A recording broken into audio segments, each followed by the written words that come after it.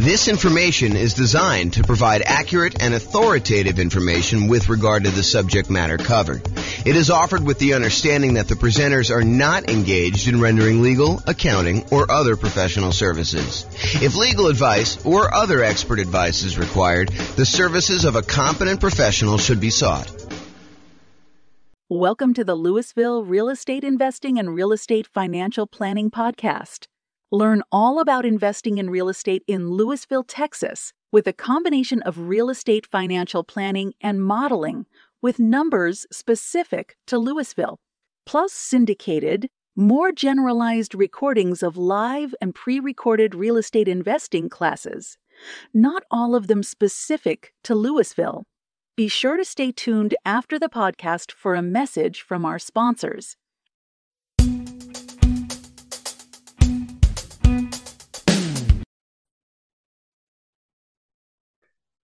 Welcome, everyone, to the Investor's Source, your source of all wealth and wisdom. I am here today. I'm Dave Goldberg, president of Investor's Source. I am honored to have with us today a friend and someone I've known for basically back to the beginning of our company about 11 years ago, James Orr. James is one of the top real estate people in all of Northern Colorado. He's been a broker for Your Castle Real Estate for many, many years, focusing now on real estate education and real estate financial advising, which is a cool thing I haven't heard of much. So welcome, James, and I want to give you a little opportunity to introduce yourself. Tell us a little bit more about your background and what you've been doing these days. Thanks, Dave. I appreciate it. I'm James Orr. I took sabbatical probably about a year and a half ago now. Did sort of like a test retirement from real estate brokerage, and it turned into more of a full-time retirement sort of thing. But in my spare time, I'm working on our software that does financial modeling of real estate investments for like mom and pop landlords primarily. Like, how long will it take you to acquire the number of rentals you want, and how risky is the strategy you're considering versus another strategy. And so in my spare time, in my quasi-retirement, that's more of what I've been doing lately. So yeah, thanks for having me on. Oh, great to have you on. And I listened to one of your most recent seminars, podcasts, and just a wealth of information about different ways to invest in real estate, especially with changing market conditions. And I've always been impressed by your mastery of some of the creative ways to purchase real estate and your real strength and analysis of deals and of portfolios. Really good stuff to have when you're an investor, to really know what you're doing and know all the numbers. So James, again, welcome. I think what's on the mind of most investors these days is the tumultuous market conditions that we're experiencing now and the changes, particularly in interest rates. We got inflation, we got a stock market that is plunging, if you will, just never know what it's going to do. And investors are really not used to that for the past 14 years or so. We've had kind of tailwinds behind us. Conditions have been great. That's made our lending much easier, but now things have changed. So just want to see from your perspective as just someone in the know about how some of these things affect market conditions, what do you think is this going to mean for the real estate market? What's it meaning right now? And what do you see coming at us in the next year or two? Wow, where do I begin with that? How can I even start to do that? So the first thing I'll start with, I was thinking about this a little bit when you asked me to kind of be on and do the call. And so I went back and I did some research, and it turns out it was a good idea to do this research. So I went back and I looked through the 30-year mortgage interest rates going all the way back to 1970. And I wanted to find out, how crazy is it that we're seeing, at the time of this recording, probably around 7% interest rates, give or take a little bit if you're doing owner, occupier, investor. And I wanted to know, is this like really extreme, or is this like a still relatively low sort of interest rate? And so I went back and I looked, and what I did is I did a percentage of the time every month that was above this 7% threshold. And Dave, I just guess how much percentage wise over the last 50 years, I think it's 52 years or so now, how many over the last 52 years, what percentage of the time were we above 7% as an interest rate? Do you have a guess? I've kind of listened to what you've been speaking about and doing some of my own research. I'm gonna guess 73% of the time, James. No, it's not quite that high. It's 58% of the time. Wow. Which is still, I think, a lot higher than most folks would imagine. They think, oh my gosh, we've been seeing 2%, 3%, 4%, 5% for the last, as you said, 14 years or so. I don't know if it's been quite that long. I think when I looked at my numbers, I guess it is 14 years. 2004, I think, is the last time approximately when we were at 7%. Of course, I'm doing this without charts in front of me. I should have had those up. But if you think about that, the last time we were at 7% was like 2004 or so. So these interest rates have been really, really low. It's been abnormally low. And so we've been having this, I don't know, almost like opposite of a perfect storm, a perfectly beautiful day, where property prices have been going up, rents have been going up, interest rates have been going down. So even though property prices were going up, interest rates were going down, which meant for a while, properties were still on sale, even though the prices were higher than they were before. If you kind of think about what your monthly payment would be when you're buying the property, it's actually less than if you had bought the property the year before, right, which is crazy to think about. Right. And that's not normal, right? So I think now we're getting back to a more normal type of market, which I know people don't want to hear because they're like, oh, but when I was doing all my planning, I was thinking, oh, I'm going to buy a property this year and I'll save up enough so I'll be able to buy a property a year or 2 or 3 from now, and I'll be able to get this same 3 or 4% interest rate. And so when I do my out in the hot tub math of will I be able to retire by buying these rental properties here, I've been using 4% or 5% or wherever the number has been, and that turns out to not have been a good assumption. And I think right now we're seeing a market where demand is still really strong. The number of properties for sale is down, so we're seeing like a lowering of inventory. But there's enough demand in the market where we're still having buyers. It's not like it's gone away. And I think maybe the Fed will continue to raise rates in order to get this inflation under control, but it hasn't stopped everything completely. It's definitely slowed it down. It's not like it was. But the last, at least from the pandemic, and even before then, that is not normal. Like if you're trying to look at year-over-year numbers, a year-over-year comparison of, how much inventory we had compared to a year ago a year ago from now, or what interest rates were or anything like that, you should just throw all that away, because you're looking at all-time extremes on many fronts. All-time extremes for days on market, all-time extremes for low interest rates. And so you can't compare now to then and say, oh my gosh, the world is coming to an end because days on market is increased by 30%. Well, it increased by 30% from like 25 days, which 25 days is crazy. I mean, a more normal market is like, I don't know, 3 months to 6 months for a property to sell. So 90 days to 180 days. Right. So to think that, going from 25 days, now it's increased to, I'm looking at a chart. I happen to have this one up because it's just down there. I'm looking at this. We're probably at around 60 days or so for that. So even if it's doubled, that's still lower than normal. It's lower than what a typical market would say. So what was the question again, Dave? I'm like off on these tangents here, but I want to make sure I answer your question directly. No, that's kind of a good recap of a historical perspective that a lot of us are just not looking at. We're so used to, in these last few years, as you say, very unusual low interest rates, that when these rates have gone up, we think it's the end of the world, but it's actually approaching more normalcy. Yes. So the question was, with that, what is happening in the market right now? Is that causing, is it the end of the world? Is the market plunging? Is real estate, we'll get into this later, but should we all be abandoning our portfolios now and saying this is not going to work anymore? What are you seeing in the market? I don't think it's the end of the world. What I'm seeing in the market is inventory is down. Well, it's so the number of new listings is down, but we're not selling as many as quickly as we were before. So the inventory is actually increasing.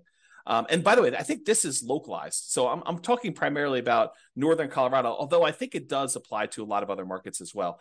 But we're seeing overall fewer sellers wanting to sell. And I think that trend is going to continue. And here's why I think that trend is going to continue.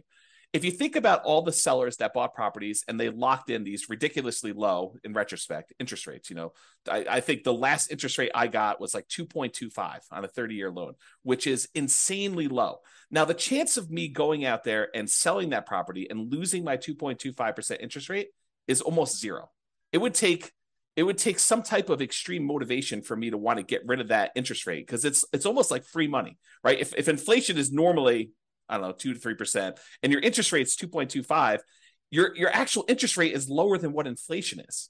So that's just crazy to think about. So you have all these folks that got, 2, 3, 4% interest rates, and now interest rates are at 7. So there's a significant financial penalty, a disincentive for them to go out and sell their property, go buy one that's presumably more expensive at a higher interest rate and take a double hit on that. So I think that's one of the reasons why we're seeing fewer sellers sell their properties on the market. We're seeing just a lack of new listings coming on. So I think that's one of the reasons why we're going to see that. And that I think will continue for a little while. And no one knows. Maybe the Fed chairman knows sort of what he's thinking, but I don't know. Like, no one really knows what they're going to do with interest rates. There's speculation that they're going to continue to raise rates if we see inflation still continue to be above where they're trying to get it at. And they've stated publicly that they want their interest rate to be around 2%, and it's been whatever it was, 8% or something crazy. So they need to go down quite a bit. And so one of the levers they kind of pull on in order to adjust inflation is they raise interest rates to try to slow down the economy. And that may hurt. I mean, that may really punish a lot of folks in the economy. We're seeing prices of things go out of control, which is what the inflation is measuring and how they're trying to get it under control. But they're really trying to push those rates up in order to get inflation under control and get the economy there. But that may slow down things quite a bit. So all the buyers that were struggling, affordability is at like all-time lows. We're seeing prices go up really, really high over the last few years. And now with a combination of those and the really high interest rates, affordability, which is a measure of both those things, it's basically how affordable is a property based on the current price and the current interest rates that they can get on those. So affordability is like way, way down. And so you have a lot of folks that are priced out of buying houses, and they're really struggling to do that. So you take a big pool of the market that you used to have there, and you kind of pull that aside. Now, one of the things that is helping us is, unlike the 2007, 2008 sort of period where it was really, really easy, the availability of financing was at like all-time highs. We were trying to like encourage the economy by allowing almost anybody who wanted to get a mortgage to get a mortgage. So that was way up. It has not gone up. So this is very different than 2007, 2008. The availability of mortgages is really, really low right now, a very safe place to be for making loans.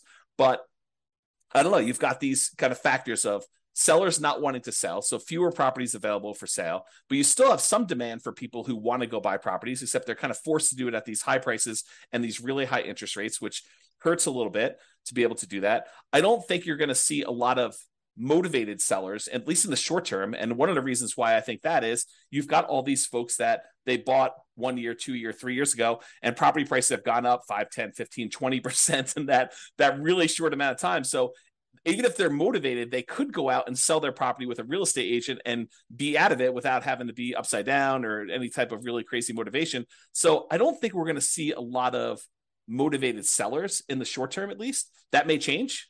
I mean, who knows? Do I think prices are going to go down?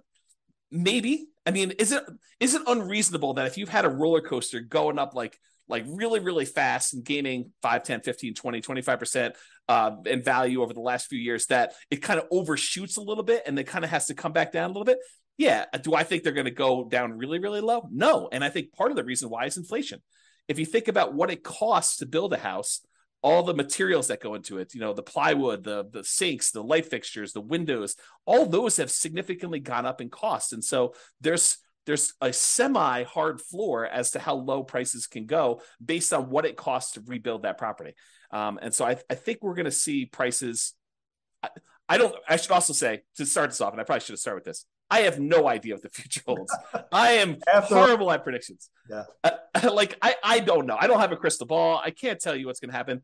And I think the real answer to this is you should be thinking more than short term. I think if you give a long enough time horizon, I think everything looks like it's smoothed out, right? Like you see a little up and down in the marketplace. I think overall, over a very long period of time, real estate tends to keep pace with inflation. And so if you think about that, slow and steady over a very long period of time, real estate tends to go up in value. And so if you think about it in terms of a much longer perspective, I think that's reasonable expectation. Now, do you ask me what's going to happen in a year or two? I don't know, Dave. I really don't. I can't predict what's going to happen. If the Fed keeps seeing inflation being really high, I think they're going to keep raising rates. And if you're wondering how high it can go, it's been to 18.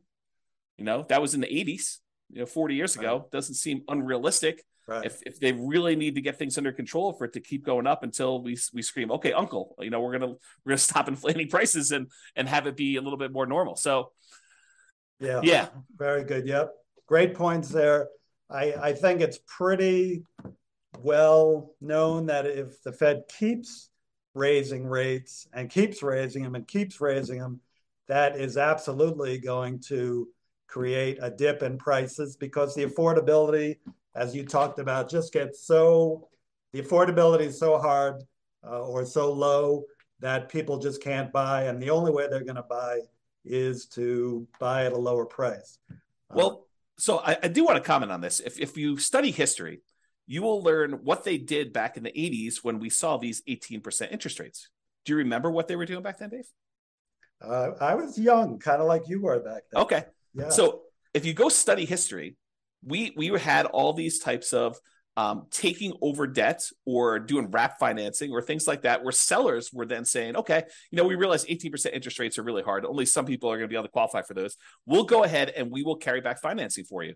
And if you've got a seller who has a 3%, 4% loan, and they have a bunch of equity, maybe they're willing to do wrap financing where they say, okay, we'll accept payments of whatever it is, $1,800 a month on this particular house, and we'll carry that for 2 or 3 or 4 or 5 years or whatever the period of time is. And I'll make payments on my underlying 3% financing rate, and we'll just keep that there until you go buy a property.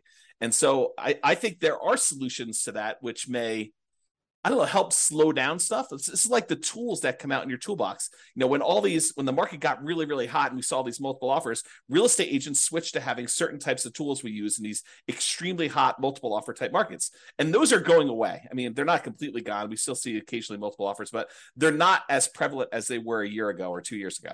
But now maybe we're switching over to this wrap financing, loan assumption. You find an FHA loan if you're an owner occupant, you want to buy a property, move in there, live there for a year, and then convert it to a rental. Strategy like that where you kind of go do that. I mean, you can go take over existing FHA financing at the old 3.5%, 4% loans. And so I think there's enough of those out there that's an opportunity for some investors, depending on what stage of their career they're in. Yeah, I'm glad you brought that up because I know that's one of your specialties.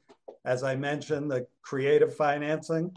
I think in the last number of years, the market has been so hot that sellers have had the hammer, and buyers with some of the creative ideas you're talking about, assuming mortgages, wrap financing, lease options. I don't know if you mentioned that yet, but I know you would. They just haven't been as much in demand because, again, sellers have had the hammer, and those are really more buyer tools. But now with rising interest rates and the other market forces, we're coming to more of a balanced market between buyers and sellers, where some of these tools used by buyers can come into play. So it's great to hear about those. That kind of leads to the question of, so let's make the assumption rates are going to continue to rise. Yeah. Does that mean do you think the real estate market is going to die then, or is there still opportunity for investors out there, starting with some of those tools that you mentioned, and maybe you can get a little deeper into some of those too? Yeah, I do think there's less opportunity. I don't think the real estate market is dead. Historically, before the last really hot market, whatever that's been, depending on how you measure it. But historically, real estate investors have added liquidity to the marketplace. So if you think about a seller that has had a hard time selling, it's typically the real estate investor that comes in, solves whatever problem that particular seller is facing, whether it's the property needs repairs before they can actually sell it retail and get a loan from a traditional retail buyer, or they need to sell very, very quickly, and so there's not enough time for them to do it. But like all the problems the seller has typically had, historically, what a real estate investor has done is they've come in and they've added liquidity to the marketplace and solutions to those particular problems. So we've had a period of time where almost any property that a seller wanted to sell, whether it needed work or they needed to sell quickly, they could put it on the market and have 10 offers within, 30 days, and so there's been less of a need for a real estate investor to come in when sellers had other solutions. And I think we're heading back to a period where some sellers, not all, but a increasing percentage of sellers, and it's a relatively small percentage, but an increasing small percentage of sellers are going to need those solutions again. And now the other thing that's kind of interesting is we as individual mom and pop, real estate investors are not the only people in this space anymore. There are large companies that are doing these iBuyer programs where they'll come in and they're advertising very heavily, and they'll come in and they'll buy a property and they'll immediately put it on the market and resell it or something like that. But I do think that there is room for mom and pops to come in and offer niche solutions, especially in markets where these iBuyer type companies are not in. So I think, yes, in the more traditional sense, all these creative solutions and trying to buy properties at a deep discount where they need to come in and do work and they have enough room in there to hold the property for 3 or 6 months or whatever it is in order to get the property sold, and opportunities to use money like yours in order to be able to go buy and fix and flip properties. I think those solutions are still available, and all the creative ones are available as well. And then I think the like meat of the market, because I think just looking at the numbers, there are more mom and pop landlords, people that are buying properties for long-term rental, than there are people doing fix and flips. I think the numbers are skewed more toward buy and hold. And you could correct me if I'm wrong on that, but that's my gut feeling in the marketplace, is just number of transactions that happen based on one or another. So the question that becomes, are mom and pop landlords, people that are buying properties to rent out, are they have an opportunity in our upcoming market if interest rates stay where they are? And I think yes, but there's a whole bunch of caveats to that. Number one is you have to look at the investment more than just cash flow. There's a school of thought, there's a large group of people out there that believe that cash flow is everything, and that you don't buy a property unless it has cash flow. And that's the only reason you buy a rental property. And you can make almost any property cash flow if you put enough down. So like if you came in here and you put 20% down in our marketplace and you tried to buy a rental property with our current prices and our current interest rates and our current rents, most of those properties with 20% down are going to be negative cash flow. They're going to be negative cash flow even if you take into account the tax benefits of depreciation. So when you look at those two, they're going to be negative. But if you increase the amount you have down, if you go from 20% to 25% to 30%, 35%, eventually, even if you get to full 100% down, you buy the property all cash, you then get cap rate. Cap rate is the net operating income divided by the purchase price, which is the amount of cash on cash return you're getting on a property that's free and clear. And so if you think about that, the more you put down, the closer you get to cap rate. Right. So your cash on cash, you put 20% down, maybe negative, and maybe, negative 10% cash on cash. You put 25% down and maybe negative 5% cash on cash. You put 30% down and maybe 0% cash on cash. You break even. Put more than that down. Now it's sort of like, whatever it is, 2% cash on cash. Eventually, if you put 100% down, it gets to what cap rate is. And cap rate on a property might be, 4, 5, 6, 7, 8, 9%, depending on what market and what type of property you buy, somewhere in that ballpark. So I think you need to look at the overall return you're seeing on that investment. And that would include a speculative guess as to how much appreciation you might get. I think you need to look at that and say, my best guess is over the long term, I'll see about 3% a year on a property, just kind of guessing there. You have to look at what amount you're paying down on the loan if you got financing. So your debt pay down portion of it, that tax benefit of depreciation, and the cash flow you're seeing on the property. And if you add all four of those together, and technically you're supposed to include the return you're getting on the reserves you set aside for owning a rental property, I should punish myself, slap myself for not saying that. But really, it's those five. It's the four from real estate and then the reserve money you got there. But if you add up all those and to say, okay, I'm getting, let's say it's 0% cash on cash, maybe 3% from my depreciation amount, maybe 3% times 5 because it's leverage on the appreciation, so that's 15, and then maybe your debt pay down. I know if you put 20% down on a property, the return you get on that 20% down payments over the course of the life of the loan is about 5.51% per year. If you put 5% down, you do like a nomad property, it's 10.51%, but that's a different discussion. But if you look at all those together, you're probably looking at, around 20% overall return, even though your cash flow might be negative. Well, if you think about that, Dave, how bad is a 20% return on investment? James, that's still a good return in anybody's book. Yeah. And so I think that's the thing you need to look at. You just say, okay, look, cash flow is ugly. And I definitely need to set aside the money for that negative cash flow. If I'm going to buy a property and it's going to be negative, you have to say, okay, I need this amount for down payment. And let me go ahead and set aside a year or 2 or 3 of negative cash flow up front just to be prudent about this and kind of hold that. But then I think over time, rents tend to kind of creep up with inflation a little bit. And so eventually your negative cash flow will go down. And maybe a year, 2, 3, 4, 5 years from now, you'll have break-even cash flow or positive cash flow, and then the investment characteristics look different. But even during that time when you have negative cash flow, the overall return is probably pushing 20%. And you have to run the numbers to find out what this means. But then you got to decide, okay, I've got this 20% down, 20% return type of investment I can make if I buy these rental properties. What else is out there that I can invest in? Well, I could do stocks, I could do crypto, I could invest in your fund, I could do all these different things in order to get a return on my money. Of those, and the risk measure of those, because each one has its own different risk characteristics. Investing in stocks is very different. Investing in bonds versus savings versus CDs versus your fund versus real estate. All of those have different just risk characteristics. And so you say, for the amount of risk I'm willing to take and the return I'm willing to get, which one of these makes sense? And I think for a lot of folks, real estate still makes really good sense to do over the long term. If you tell me I'm buying it and I'm getting out in 6 months, I don't know. I mean, unless you're going in there and adding value by doing some type of fix and flip, or you're adding some type of value to the property. If you're just doing it to speculate in the market, probably not, especially since the cost to get, especially out of the investment, tend to be pretty significant in real estate compared to other investments. But I think you look at that and you think, where else can I get this return? And is that a worthwhile risk to return kind of trade-off for me to make? And I think for a lot of folks, it is acceptable. Awesome. Of course, my fund is number one, but real estate is a close second. Actually, I've invested in both and done very well in both.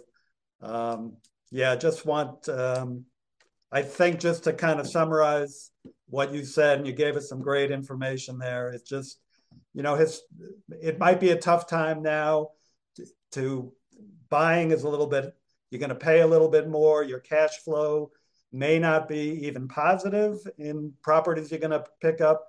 But historically, and as you said, historically, we're really not that much higher now with rates than we have been in the past. The greatest builder of wealth has always been real estate and should continue to be. You still got to buy very intelligently and hold for the long term, but real estate can still be a great investment over time. Dave, I want to add one more thing to this discussion if we can. So I did a podcast episode. It's probably like 2 weeks ago now. And one of the questions that came up was, with interest rates at 7% and having this negative cash flow with a reasonable 20% or so down payment, is it better for me to go ahead and save up money to buy properties free and clear, where I get rid of the kind of like the interest rate component of this, where I have negative cash flow, or it's ugly to have this negative cash flow on a property. And so I went and I did some analysis, and for just this one kind of sample case, it's a reasonable person saving 15% of their income. I figured out how long it would take them if they saved up 20% down. I did 15%, 20%, and 25% down. But for the 20% down number, I had them save up 20% down, buy a rental property, save up another 20% down, buy another rental property. And I figured out how long it would take them to be financially independent. Then I had the same exact person saving the same exact amount of money, buying the same exact property, but instead of putting 20% down, they saved up until they had to buy the property free and clear, where they didn't have any mortgage on it at all. And so the question I have for you is, how much longer did it take the person who is saving up to buy properties free and clear to be financially independent as the person who is putting 20% down and buying leverage rentals? What do you think the difference in time it took was? I'm going to guess 1 year, James. Oh, so you must have seen my presentation. I did. It's so surprising to people when I tell them. I was blown away by that. Right. It's so I'll say it out loud so that everyone can be very clear of what we just said. The person who saved up 20% down, bought a rental property, then waited until they had another 20% down, bought their next rental property, and they kept buying those rental properties as quickly as they could until they got up to 10 rentals. And then how long did it take them to get to the point where they had enough money coming in to be financially independent versus the person who saved up and bought the property free and clear with no loan at all. And it took them like 20 something years to buy their first property to be free and clear. And then the next one was much, much faster because they had a lot of extra savings from that one rental property. But it only took them 1 year more to be financially independent than somebody who is buying the rental properties and buying them with 20% down. And I think that blows people's minds. So if somebody is out there thinking, it's really hard for me to pull the trigger in this market, just save money.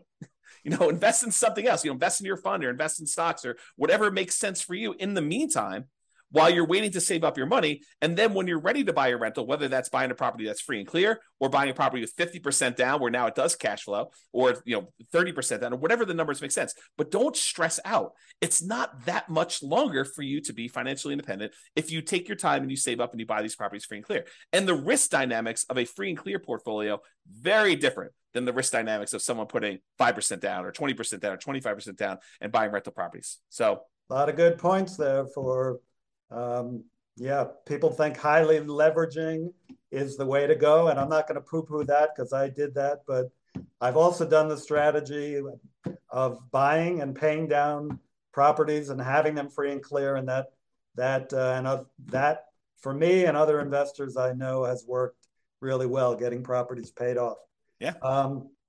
So looking to wrap up now, I think, again, what's on the mind of a lot of investors, James, is like, how is what's happening now different than what happened in 2007, 2008? How would you describe what's different? I mean, you started explaining that already, that, conditions are different now, but maybe you can wrap up with that. Do you think we're heading into another 2008 or are things different now that we're not going to see a crash and maybe more of just a leveling out of the market? Yeah, so I can't predict whether or not we're going to see a crash or a leveling out. I really don't know. And I would have thought, if you had asked me like right when the pandemic was hitting, what was going to happen in the real estate market, I would not have predicted it's going to go up for this 30% in 3 years or something like that. I would not have thought that at all. And so my prediction skills are very lacking. I will tell you, looking at the numbers, the real estate market is very different than it was in 2007, 2008. So the number one thing I can think of off the top of my head is the availability of credit to people with questionable credit scores is very different. Like, we were giving loans to almost anybody who wanted a loan at that point. And we were giving a lot of them, nothing down or, 3%, 5% down loans to people that probably shouldn't have been getting loans at all. And then on the back end of this, we were basically packaging those up, calling them A+ type of loan products and selling them, securitizing them on the market, which was another issue altogether, because then we had all those fail and it kind of compounded. Derivatives and things like that. Yeah. And so I think that's very different than we saw before. I don't remember seeing us have this massive of a run up leading into 2007, 2008. And we have here. So a lot of the folks that bought a property, even 2 or 3 years ago, they've got a huge cushion of equity. In fact, if you look at how much equity we have now in our properties as a whole, like this, the whole country, I think we're at all-time highs. I think the amount of equity we have sitting in our properties right now is at all-time highs, which was not how we were in 2007, 2008.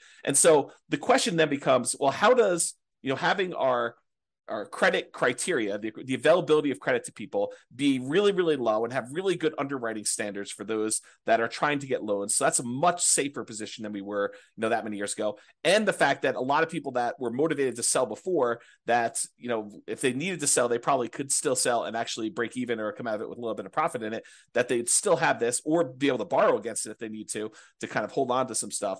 Having that be different, what impact does that have moving forward, even if rates get much higher than they were in this kind of like pre-2007, 2008 period? And I think that that's going to make a big difference. I don't know if it's going to save us from whatever might happen. I mean, because I'm sure we could screw it up if we wanted to, right? There are things the Fed could do. There are things that we could do as a group to kind of make this go ugly. But I think overall, it's very different than it was in 2007, 2008. And my best guess is that even if we do see a softening or slowing down of appreciation rates or giving a little bit back, I don't think we're going to see a massive kind of decline in the market like we did then. But who knows? I really don't. Thank you. Yeah, just to add to that, from a lender point of view, as you said, the availability of credit is not as great. The underwriting standards, there are no doc loans. Maybe some are doing those, but those are not really part of the picture anymore. You've still got a housing shortage right now that really began back in 08 when people stopped building, and they've never really caught up. And you have, like in areas like Colorado, still high desirability, which is going to keep people coming and propping up those prices. And, as you said, people who have low interest rate mortgages and they're looking to sell, they're not going to drop their price too much and go into a higher rate mortgage for what they're going to potentially buy if they've got this 2 or 3% mortgage on a house that they're in right now. They'll probably drop a little bit, but be reluctant just to dump something and then get into a much higher interest rate mortgage. So great points, James. Hey, thank you so much for enlightening us. Just a takeaway is that it feels like even though things are changing in the market and it might be softening, don't seem to be heading for a major crash, but you never know what's going to come down the pike. We got to just be smart investors and keep being really vigilant about what we're investing in. So yeah, the one tip for people that are moving forward from here is when you look at charts, try to look more than just the last 3 or 4 or 5 years. So when someone shows you that, we're up, foreclosures are up, 130%. Yeah, they're up 130% from almost zero. So you need to go look back at historical data over 10, 15, 20, even longer years if you can, just to find out what is more normal and are we moving toward a more normal type of market. Well said. Thank you very much, James. And we'll be in close touch. And thank you all. Thank you. Have a great one. Bye-bye.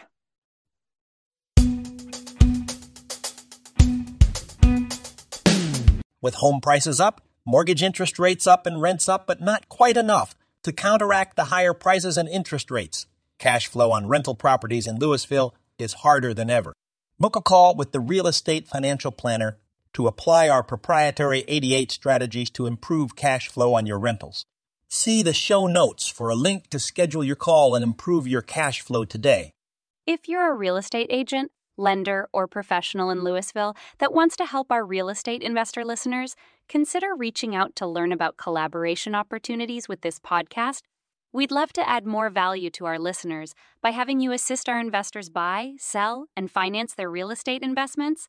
See the show notes to schedule a call to discuss collaboration opportunities.